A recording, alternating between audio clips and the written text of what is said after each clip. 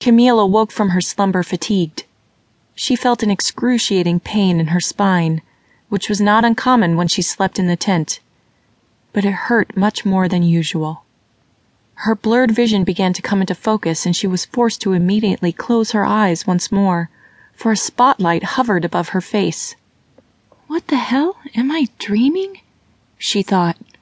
She tried to rub the crust from her eyes, but found herself tethered to something, unable to move either of her arms. Beginning to panic, her breathing quickened and she started turning her neck to see everything around her. She certainly knew that she was not on the floor of her tent now. Her arms and feet were bound by metal cuffs attached to a hard metal table. However, that was not the strangest part. Dozens of suction cups were attached to her skin all over her body. Tears ran down her cheeks as she quickly grew more and more fearful of what was about to happen. What if the cartel did find me? Suddenly, she heard the sound of voices. They did not sound as if they were speaking English, but it also did not sound like they were speaking Spanish or any other language that she had heard. The sound of footsteps against a hard surface echoed throughout the sterile, metal-paneled room. She choked down a yelp. "Ah, palunum luak," said a voice. Camille had never heard a language that sounded anything like it. Her heart began to race as she heard the footsteps grow nearer. Unsure of what she should expect. She wondered where Phil and Nelson were. She hoped that they would find a way to save her.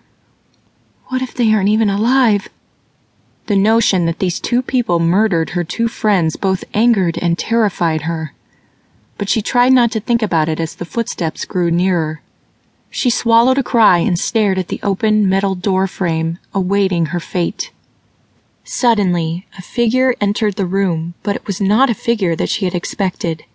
A short creature with pale green skin and a bulbous head entered, carrying a small handheld electronic device that she did not recognize.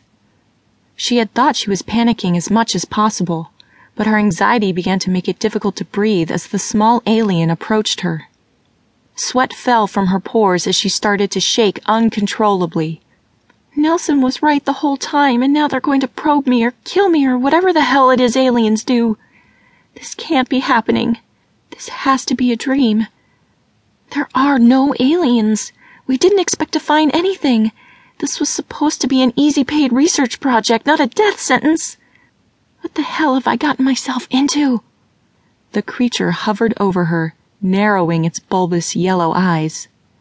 She watched it use its long fingers to tap a few buttons on the screen on the handheld, and then it said, "You are female human, yes?" She had not expected the creature to speak English. "Yes? Why?" "That is all Lotar needs to know. Thank you," it said, and it began shuffling its face towards the door again. "Wait!" Camille called after it, tears streaming down her face. "What do you want from me? Why did you take me from my planet? Please!" The alien stopped and pressed more buttons on its handheld device. "You appear to show symptoms of Homo sapien distress. A therapy bot will assist you soon."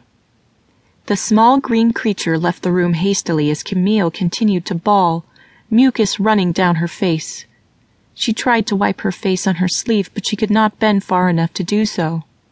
She could not understand why they would want to provide her with therapy if they were going to harm her, but she also wondered what or who Lotar was and what it wanted with her. The therapy bot arrived after only a few seconds of her interaction with the creature. One of its wheels squeaked as it rolled towards her. She cringed, but the screeching sound ceased after it found its place beside her cot. It was a rusty robot that stood only 4 feet from the ground. Its head was a black computer screen displaying floating cartoon eyes with a concerned expression. It had no mouth or nose, but Camille found it a little bit more comforting than the alien that she had encountered, as it was slightly more human-like. "Hello, I am Bill, and I am here to assist you. You seem to be experiencing some trauma.